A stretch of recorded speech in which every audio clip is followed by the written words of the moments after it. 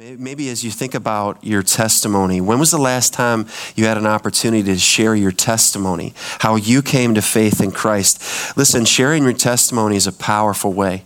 It's a powerful way to point people to what God has done in you. And this is what Paul does in our text this morning. And if you have your Bible, I want you to go open it to Galatians. We're in the first chapter. This is our third message in this series. All of the other messages are online as we gather in our small groups. If you're out of town, you're on vacation, head to work, all of the sermons go in hand with our study guides. And when we get together, our group is meeting tonight. We're going to be discussing last Sunday's sermon. We weren't able to meet together this week. So we're coming at the section that was our section last week, 5 verses 6 down through 10. Today we're looking at verses 11 down through 24, and this is the conclusion of the first chapter.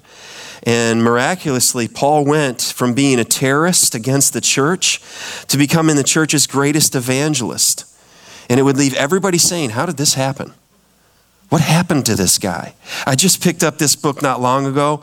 If you listen to Ravi Zacharias on the radio, this was one of his speakers, Nabil Quresh, who is now in heaven.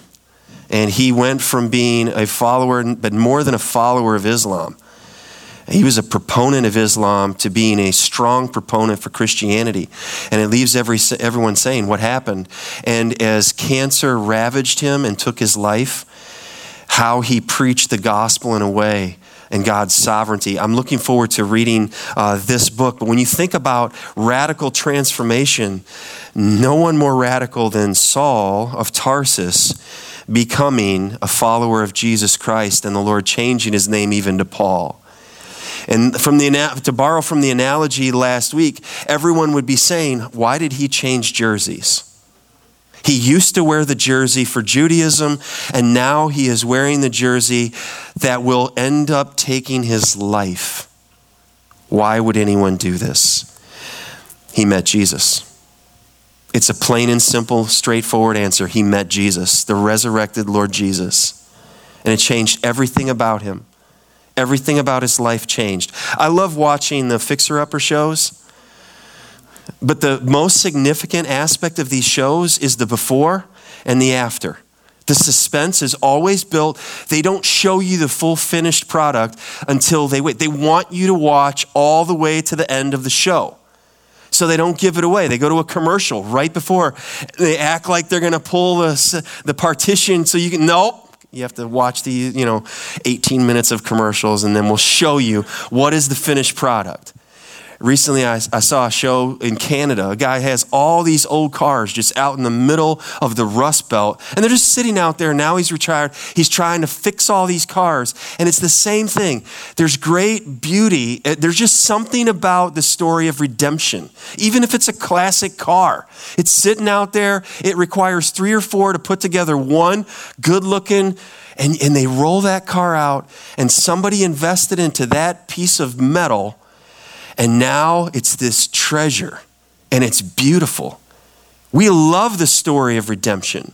We love the Cinderella story. We love to see what people pass over and despise elevated as precious, elevated as glorious. As Paul points people to Christ, if you were to look at a before and after photo of this guy, this is a good analogy. What God did in Saul of Tarsus' life absolutely transformed him in a radical way. It took him from being the persecutor and turned him into a preacher. How does this happen? This morning we're going to answer 3 questions, okay? As we cut through this text, the first question, if we're going to get behind this kind of transformation, which is different than just religion. Religion can't get this deep. Paul had religion. When he was Saul, he had all that religion had to offer. So there's 3 questions that we want to get at here. And number 1, what is needed? All right, what do you have to get this kind of transformation? What's necessary? The second question is how? How does this transformation happen from the inside out, which is different than religion. Religion transforms people from the outside in, but it doesn't ever get deep enough. So how does this happen? And thirdly, what is the result? What's the outcome of this? What's needed? Okay? How does it happen in this way? And what is the end result of this kind of transformation? It can be summed up in the word metamorphosis. It's a beautiful picture, right? Goes into the cocoon, and there's a change that happens. And it comes out a beautiful butterfly. Now I have the beautiful butterfly, coming from, what is that, Bug's Life movie? He's like, can't fly, wings are small. This change, what did the butterfly do to cause this change? Work hard, set forth a plan when it was, walking around here, read some books on setting goals. No, this is all intrinsic. This is hardwired into this process. This is done by the Creator.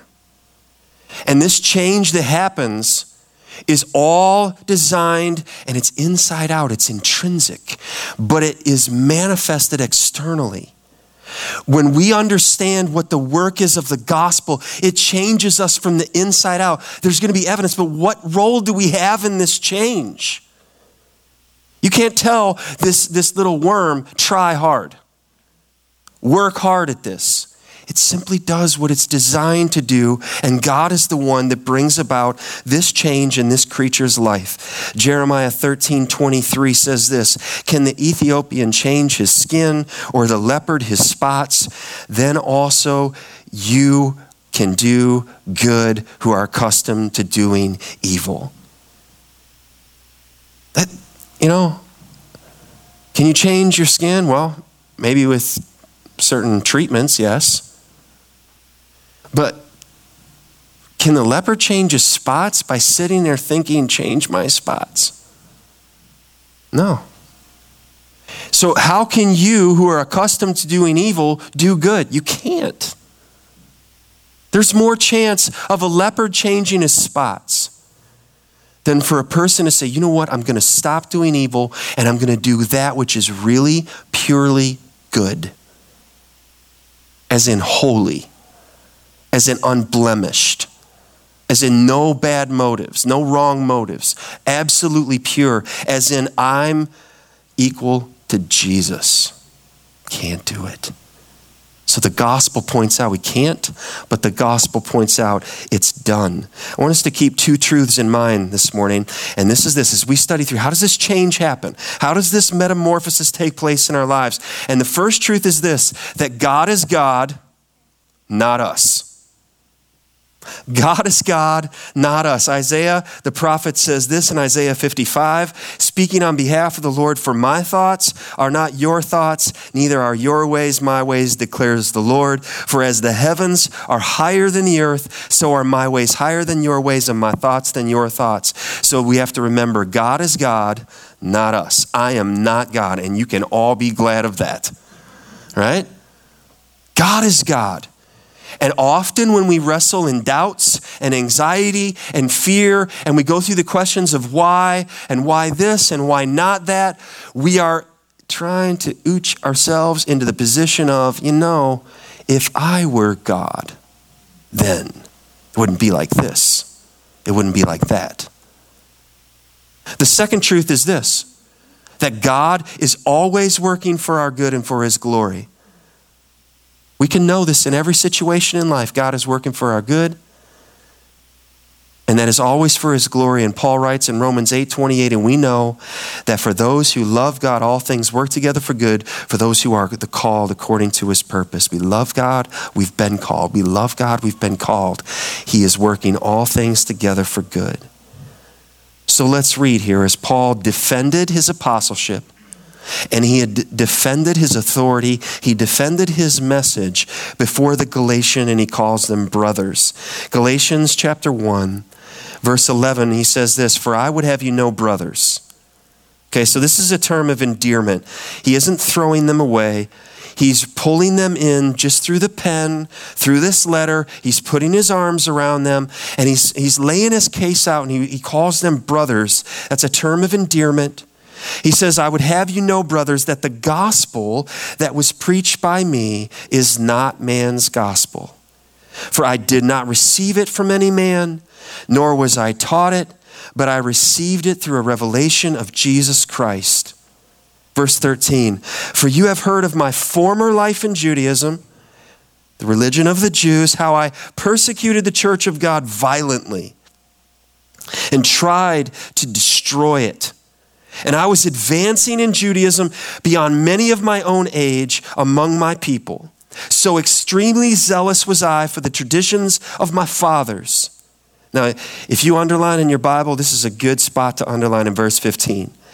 Because he's describing, I was headed this way. I was pursuing everything in Judaism. But then verse 15, it's like the sunrise happens and it crests over the hillside. But when he, who had set me apart before I was born and who called me by his grace, was pleased to reveal his Son to me, in order that I might preach him among the Gentiles, I did not immediately consult with anyone, nor did I go up to Jerusalem to those who were apostles before me, but I went away into Arabia and returned again to Damascus. Then after 3 years, I went up to Jerusalem to visit Cephas, another name for Peter. I remained with him 15 days, but I saw none of the other apostles except James, the Lord's brother. In what I am writing to you before God, I do not lie. Then I went into the regions of Syria and Cilicia, and I was still unknown in person to the churches of Judea that are in Christ. They only were hearing it said, he who used to persecute us is now preaching the faith he once tried to destroy. And they glorified God because of me. This is the precious word of the Lord. This is the account of how a persecutor was turned into a preacher. And this morning we're going to see this. And really Paul hangs his arguments, and I want us to come away with the 3 words that are just going to ring out: gospel, grace, and glory. First of all, let's look at this word gospel. The gospel is a divine message. Paul is making a claim here. It's a big claim. It's a huge claim. He's claiming that his message was pure because it came directly from God. Now listen, beloved, he's not the only person to claim that they have a message from God. We have people like, Jesus visited me last night at the end of my bed. Oh, I had a dream. Oh, I had a vision. And usually it's connected to, I need a bigger airplane to add to my airplanes, or I need a bigger house, or I need something more. It always is connected generally to somehow something better for that person in their corner of the world. Paul is making a huge claim here that his message is pure because it came directly from God. It's the gospel. It's the good news. And we have to know this. Salvation cannot be achieved. It must be received. And that's what Paul is saying. Paul's message was not from man. It was not from man. And he says that right from the outset. It's not man's gospel. For I did not receive it from any man, nor was I taught it. This is not man's gospel. All self-help religions and all systems of belief that are not from God can be designated from man, from earth. David Platt says it this way. He says, the gospel is like water. Man didn't create it, and man can't live without it. That is so good. The gospel is like water. Man didn't create it, and man cannot live without it. Let's talk about false religions. We're not going to spend a lot of time here. There are some religions, some beliefs, they're easy to recognize as a false system. They just blatant. They deny the deity of Christ. They deny the authority, the inerrancy of Scripture. Scientology, Buddhism, Hinduism, Islam. They're easy to recognize. They're not Christian. But then there's There's some blended faith systems. And these are a little more difficult because they mix Christian foundations with human ideas or traditions, which is where Paul was coming out of in Judaism. There's just some systems of belief. They mix forms of Christianity with other traditions or works. So consequently, these beliefs they're harder to detect. Mormonism. You'll see those advertisements of, you want your Bible? We'll mail you a Bible. Oh, and here is the Book of Mormon we'll send with it. Jehovah's Witnesses will come by your door and they'll use literature, they'll use pamphlets, and on that will be a representation of something that looks like an European Jesus. And they will use Jesus let's have Bible study and we'll give you the real secrets and we'll give you the real deep truths. But they come in disguised as, yeah, we're Christian too. There are so many religions mixing works with faith. But there's a third element that's even harder to detect. And this is where Christians who are often in Bible-believing church, and then they have a preference. They have something that is so important to them that they will elevate it to the point where it nearly equals salvation.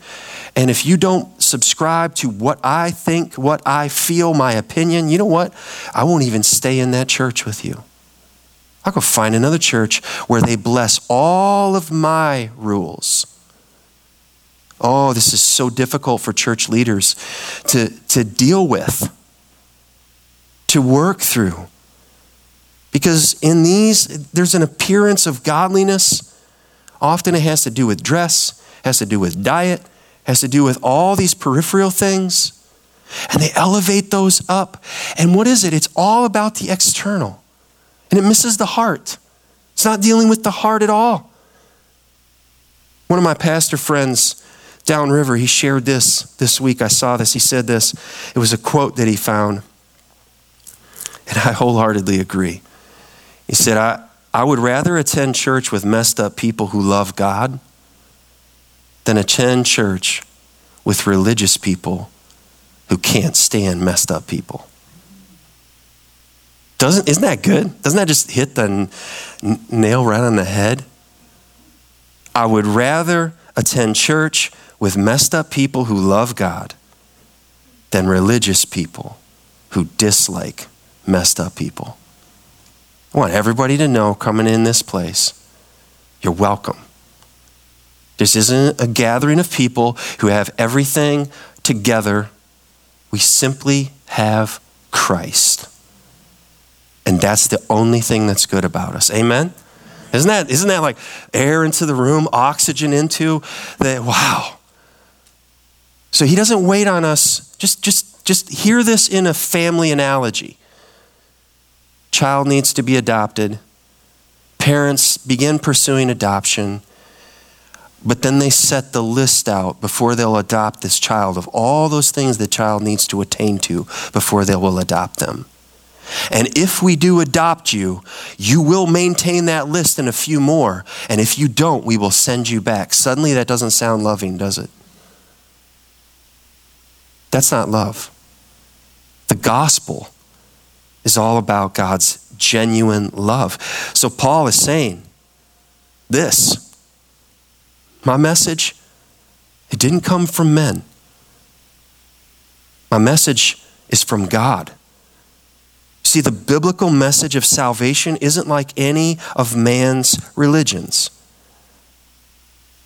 Human religions ask their followers, try harder, do more, be more, work harder, measure up, and then we'll see, and hopefully you did enough. And you'll never know. It's like the carrot in front of the donkey. Never going to get, just keeps following that carrot, probably cross-eyed. Religion doesn't get it done, but Christianity is this. It's not try harder. Christianity at its core is trust in Jesus. It's not try more, it's trust. Those two words are all the difference. Trust in Jesus. So Paul said, I received this message. Where's my source? Well, it wasn't, a Christian school. It wasn't a Bible college somewhere. He didn't get an apostle course online. Here's my certificate out of Jerusalem. Nope. Paul didn't invent his message in some back cave or room. Paul is saying, my message is directly from heaven. It was a revelation. I received it through a revelation of Jesus Christ. His message was good news because his message was from God. This is the gospel. What is the gospel in its core? The life, the death, the burial, and resurrection of Jesus Christ. And Paul is saying, I didn't make it up. I am an eyewitness of the resurrected Jesus. My message is divine. His message was a revelation of Jesus Christ. It's the same word that the Apostle John would use for the last book of the Bible. Revelation. Another way of saying is unveiling. It's disclosed. It was hidden, it was there, and it was disclosed. And this is what Paul is saying, apocalypsis, all right, the apocalypse. Right? This is the unveiling of Jesus Christ. That Jesus was unveiled to Paul. So Paul didn't have a discounted. He didn't have the day-old bread. He didn't have a secondhand message. No, his message was all about, and he begins with that word, the gospel, the good news. But he says it's all about grace. That's our second word. And in this word grace, we see the apostle, and he tells his testimony. He shares his story of how God changed him. And believe me, beloved, there was a definite change in his life. We see it in the pages of Scripture. The gospel of grace is for all people. Paul's testimony was an answer to prayer. There were people praying. Do you think they were praying for Saul of Tarsus to come to know Christ? Maybe somebody was.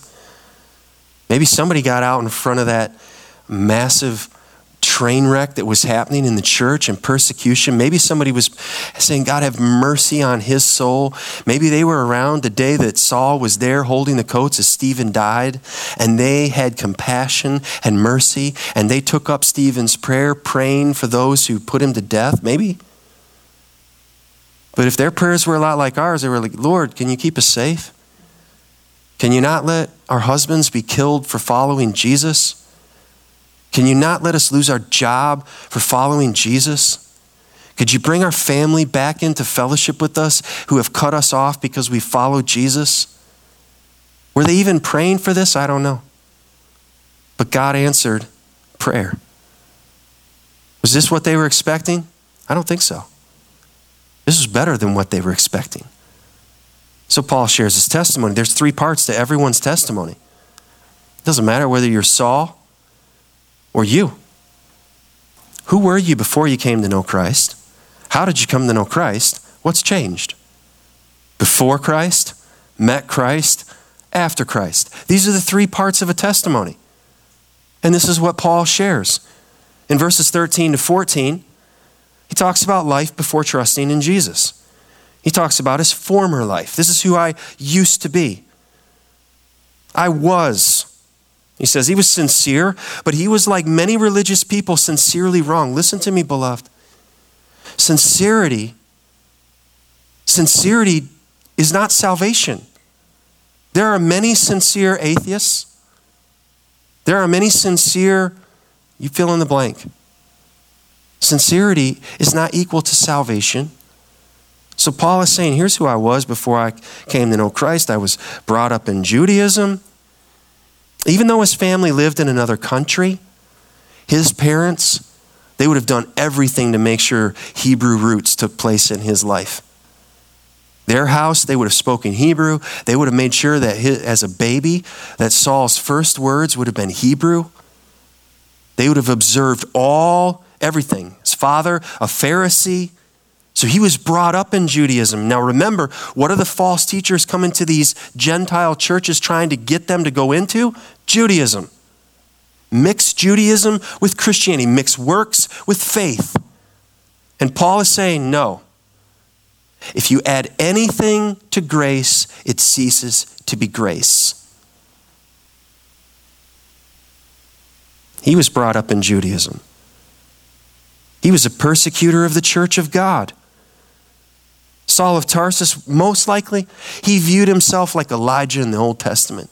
Remember Elijah calling down fire, prophets of Baal, Mount Carmel, all the prophets of Baal at the end of that duel were dead.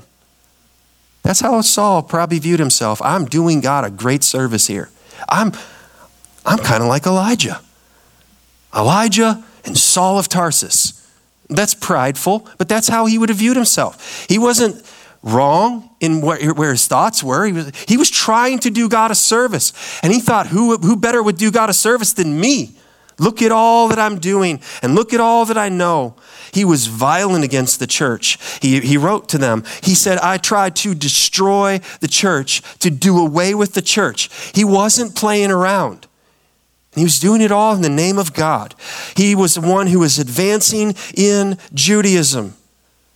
All right? Judaism is a term. So throughout the New Testament, you don't see the term that much, Christianity and Christians.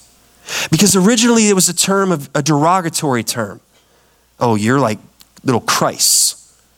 It was intended originally to be a slam against them, a dig against them. And in time, they embraced it and said, you want to call us Christians? We'll take that name. We would love to be called. We're not worthy of being called Christians, but we love Jesus so much that, yes, we would take that name. So it was with Judaism. It started out originally as a religion of the Jews, like it would be a spitting on it. In the Gentiles and the Jews are scattered. Oh, here's the religion of the Jews, Judaism. And eventually Jews who were scattered turned and embraced that. Like, we're okay with that. This is the religion of the Jews, and they were Jews, and they would embrace it and say, well, we'll take that name. And that's how we get the name Judaism. He was advancing. Paul is arguing here against those false teachers. I've already been there and done that. And I did it better than anyone who's coming to you trying to preach this other message, this other gospel. I was there. I was front row. I was on the field. I was the quarterback. And we were winning championships. They were vending in the corridors of the stadium. And now they're bringing to you something that I didn't know about. Do you see what he's writing to them, appealing to them? Paul was distinguished among his peers. This guy was driven. When he was Saul of Tarsus, he was driven. He didn't just, well, what are we doing today? He was the one setting the course. He was distinguished among his people, among the Israelites. And what good did that do to deal with one sin in his life? Nothing. In all of his observing feasts, in all of his memorizing and following all that he did, Isaiah 64:6 still says this: we have all become like one who is unclean, and all our righteous deeds are like a polluted garment. All that Paul, when he was called Saul, was doing as a Pharisee was just incurring more debt, more sin. Murderer, add that to the list. Blasphemer, filled with pride. He says, I was extremely zealous for the tradition of the Jews. He wasn't just devoted to keeping the Torah. He was a person who was committed and was keeping the oral tradition. The Torah was like Galatians, okay? 6 chapters. You should see some of the commentaries on Galatians. Huge commentaries on one book. Paul was committed to keeping all the commentaries on the Torah. And every time it expanded, the oral tradition. It wouldn't be written down, it was passed down. You had to remember it. And so there were teachers like Hillel, and Paul's teacher was Gamaliel, and they were the ones entrusted. They were the teacher, and Paul sat at his feet, and Paul was pursuing. It was going to be next, Hillel, Gamaliel, Saul. And something happened. And Gamaliel lost his superstar person when Saul became a follower of Jesus Christ. None of this washed away one sin. None of this could ever make Saul or any of us perfect and holy in God's sight. He was filled with pride. Listen to what John Stott says about Saul of Tarsus. He was a bigot and a fanatic, wholehearted in his devotion to Judaism and his persecution of Christ and the church. Now, a man in that mental and emotional state is in no mood to change his mind or even to have it changed for him by men. Didn't Stephen try that? I believe Stephen went head to head, toe to toe with Saul of Tarsus in the synagogues, and Saul never won against this guy. Where'd he come from? What farm league did he come out of? And he always beats me. This is it. He's not going to be changed. Listen, he says this. No conditioned reflex or other physiological device could convert a man in that state. Only God could reach him. And God did. God changed him. This guy, he wasn't going to change. Saul wasn't going to just change course. You weren't going to sit down with him, have a conversation, and say, yeah, you're right. You win. And so it goes with your family members and your coworkers. You're not just going to sit down and just convince them, arm wrestle them with an argument. It takes the work of God for their eyes to open, for their heart to soften, for them to walk away from their whole religious resume. So how does a person come to faith in Christ then? See, this is conversion. And Paul says, but when he who had set me apart before I was born and who called me by his grace.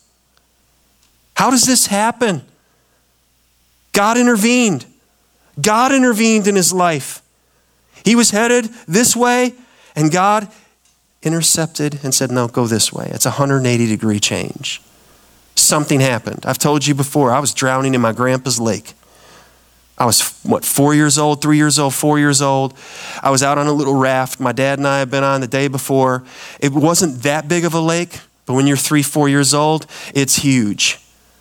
I threw a stick, it was like an old cane fishing pole, into the water, and I'm standing on this little Tom Sawyer looking raft, and I'm looking out like, I need that back. I just jumped in after it. My grandma was watching from the window in the kitchen. Victor! He comes running down the hill, all this tall of him. He reaches off the dock, reaches down in the water. I was drowning, but my grandpa grabbed me by the arms and pulled me out of the water. And I'm here today. Something changed the course that could have been a drastic day, I guess, for my family. My grandpa changed the course of that by my grandma watching. And he responded and he went after me. Saul of Tarsus, but when he lifted him up, moved him over, put him on a completely different set of tracks. It's kind of like Martin Luther, an Augustinian monk. He was relentless in his zeal. He would wear out the priests in confession, trying to confess everything. And he would leave confession and be, oh, I forgot something. And he would wear out the priests. They're like, come on, enough already. We got things to do. So what'd they do? They said, why don't you teach the book of Romans? They sent him to Rome. Maybe Rome can deal with him. And it was in Rome that the book of Romans and the whole principle, the truth of the just shall live by faith. The just shall live by faith. The just shall live by faith. And God opened his eyes. It's not anything I can do. It's what God has done.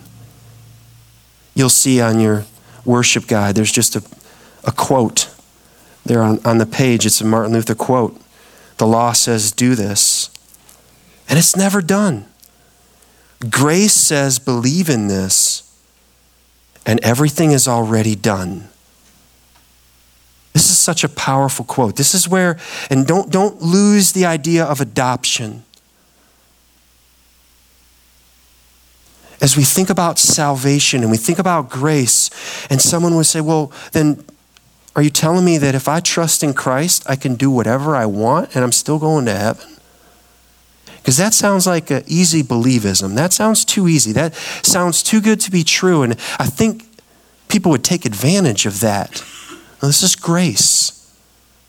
And Paul lived the rest of his life knowing how much God had forgiven him and loved him and redeemed him. And it was all of Christ.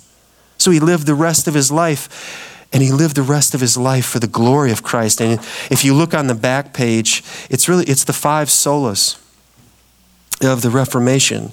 And in the 1500s and the 1600s, when the scriptures began being printed and put into the hands of people so that they could read the message from God. And this is what the first sola fide, our justification before God is not by works, but by faith in Christ alone. We receive this through faith alone. What about the scriptures, sola scriptura? Our only final authority is the Word of God. The Bible is the only infallible and sufficient rule for governing issues of life and doctrine. It's not me, beloved, or any other man.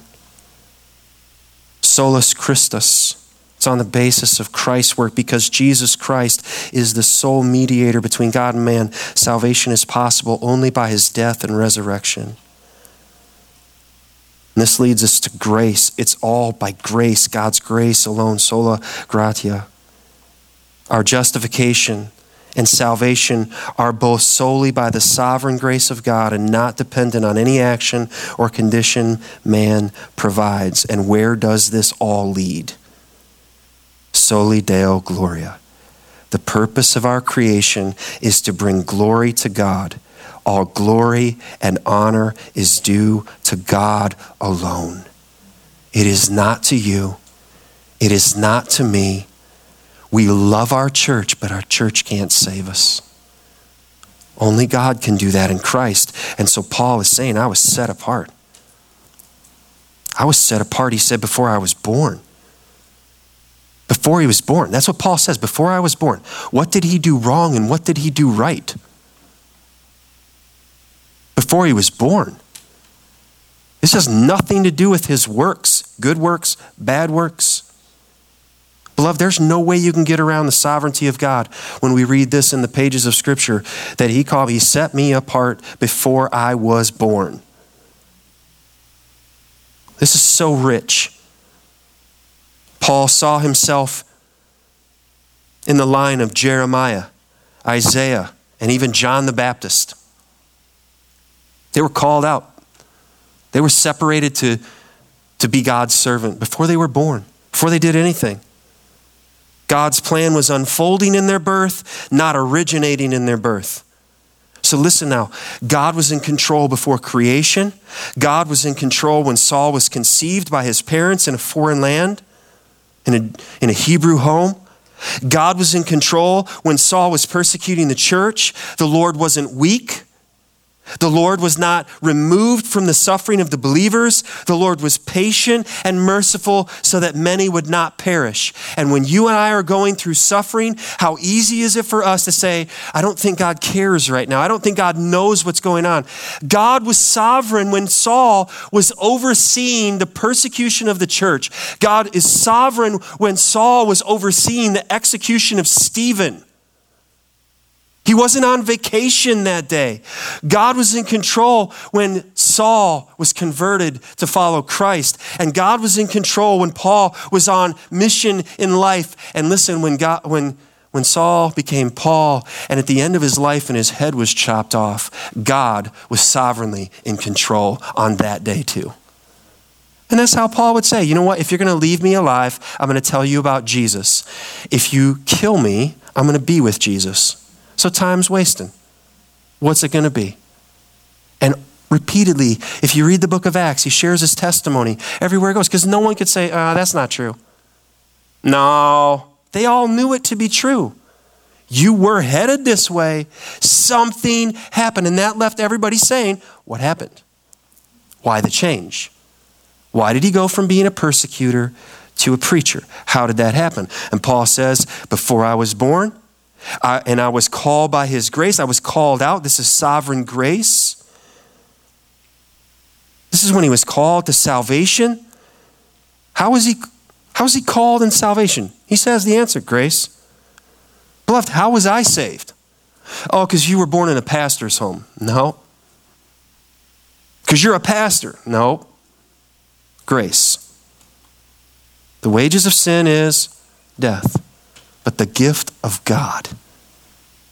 Oh, the gift of God, the free gift. I hear those words from Vacation Bible School. It's a free gift. It's a free gift.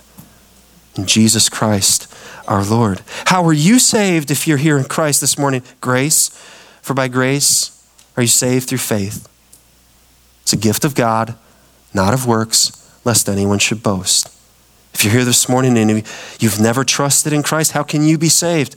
Call on the name of the Lord. The Lord is good to those who are Jews, Gentiles. There's one way to be saved. It's turn from your sin and trust in the Lord Jesus. Put your full weight down on him.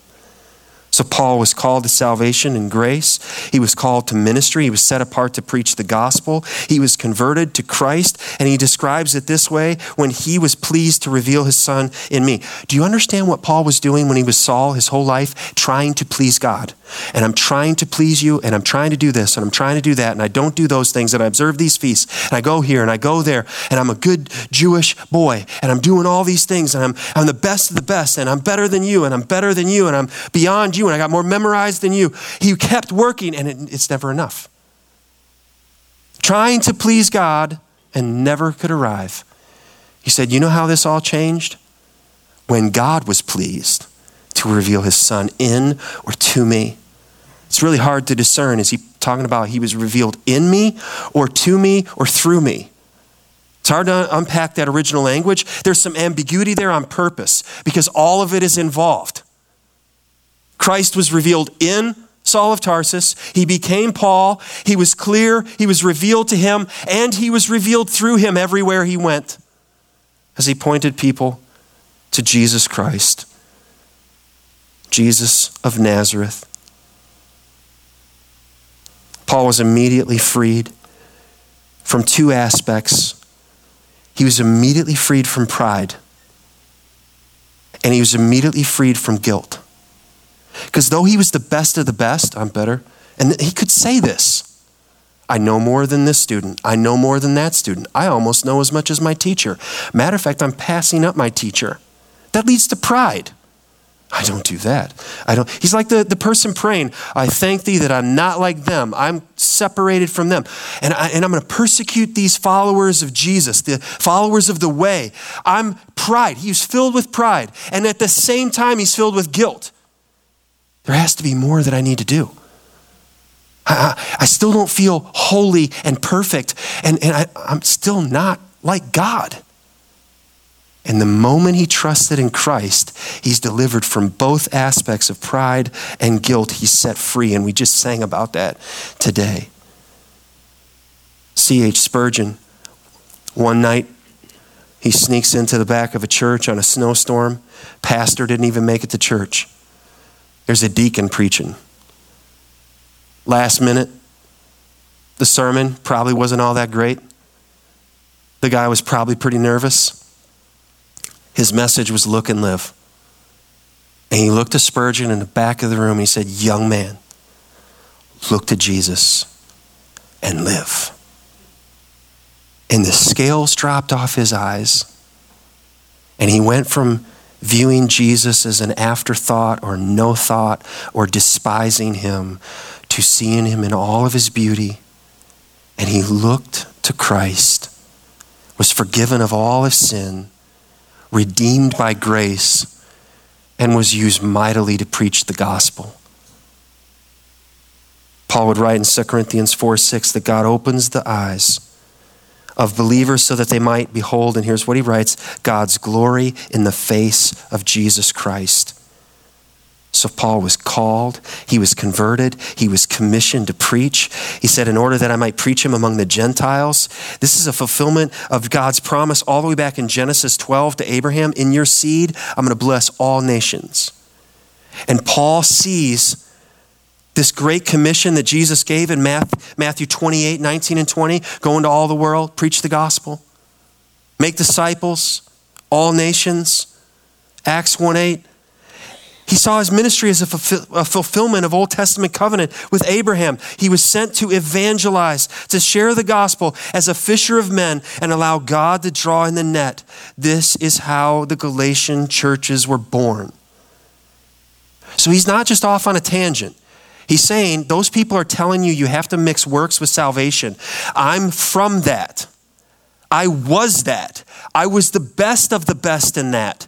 And God saved me, and I came and I brought you the message from heaven that set me free, that set you free. And why are you going back? And why are you admiring their jersey?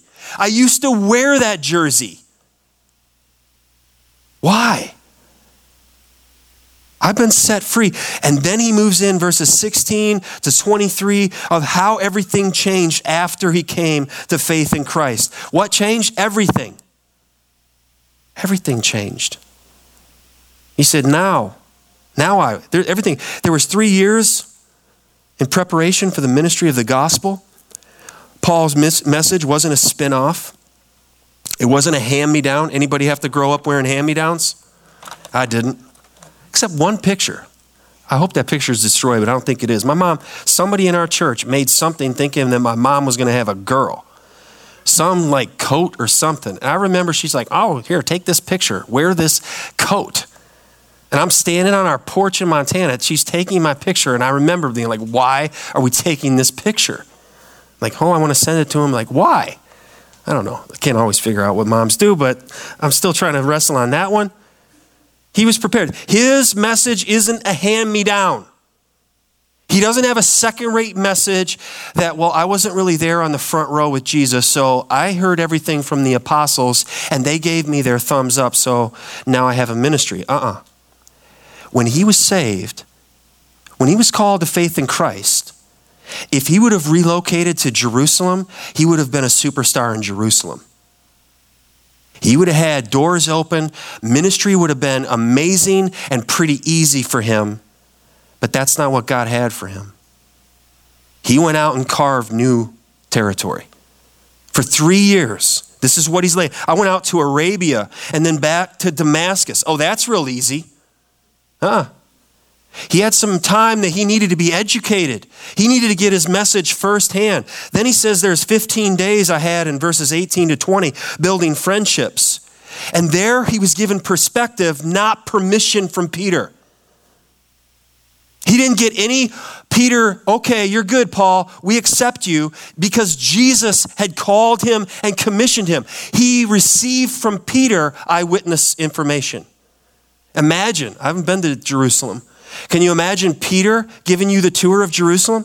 All right, come on, Paul.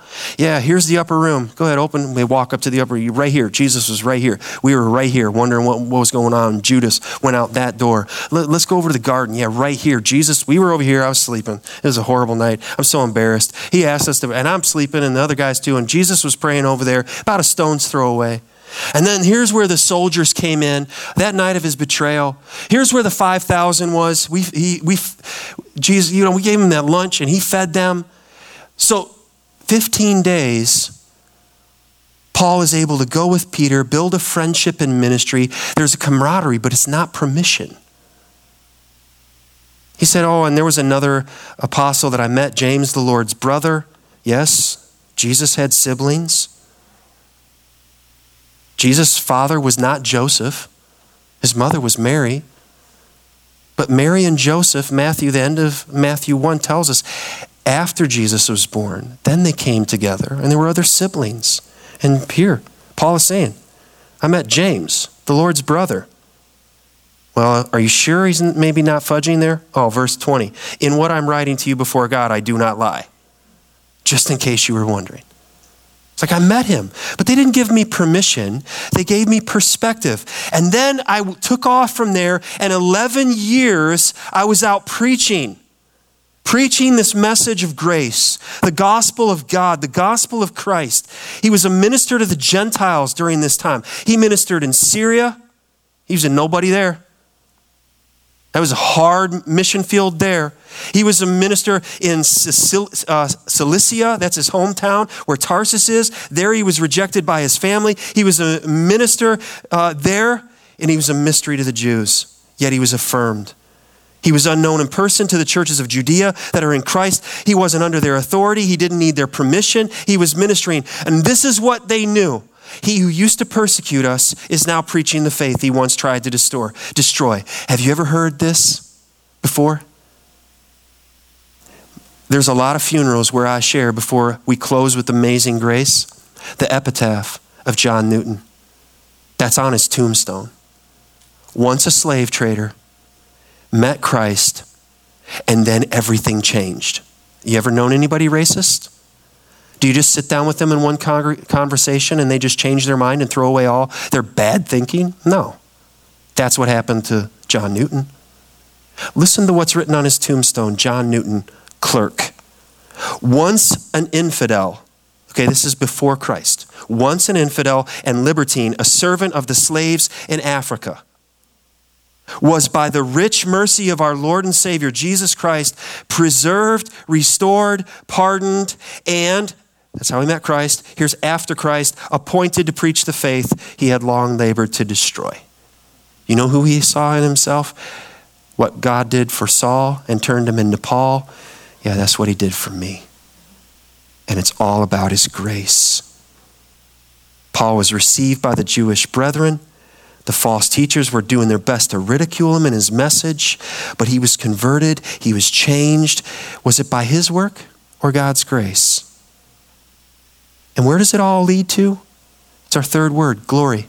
You see just how this chapter ends? And they glorified God because of me. This is the desired result. The gospel of grace, when it's received, brings glory to God. Paul's transformation elicited praise, and they, the Jewish believers, you're saying somebody has something from Judaism that we're missing? The Jewish believers are commending me. They glorified God because of what he did in me. So listen this morning, beloved, you may reject or you may receive the gospel, but I urge you, don't ignore the gospel. Don't ignore the gospel. How will you respond? How will you respond? Our purpose statement says we exist to glorify God. This is the end of all things. We want God to receive the glory. So this is a direct fulfillment of Jesus commanding his disciples, let your light shine in Matthew 5:16, and they will glorify your Father in heaven. And it's in the middle of persecution. And Stephen would hear that calling, and Stephen would die, and he would let his light shine, and Saul would hear the testimony, and Saul would come to faith in Christ and let his light shine. And what are people doing? They're glorifying the Father in heaven. How will that happen in our lives? How will we respond to this message? What opportunities are there for you to let your light shine? Make a phone call. Go visit someone. Our Wednesday night ministry with our kids is just, there's people here ready to serve, to let the light shine, the gospel. The rummage sale coming up for the Yazidis. Through Light of Life. It's an opportunity for us to increase and let God be glorified in what is happening through Irfan in the Middle East. Our outreach on the night of Halloween, October 31.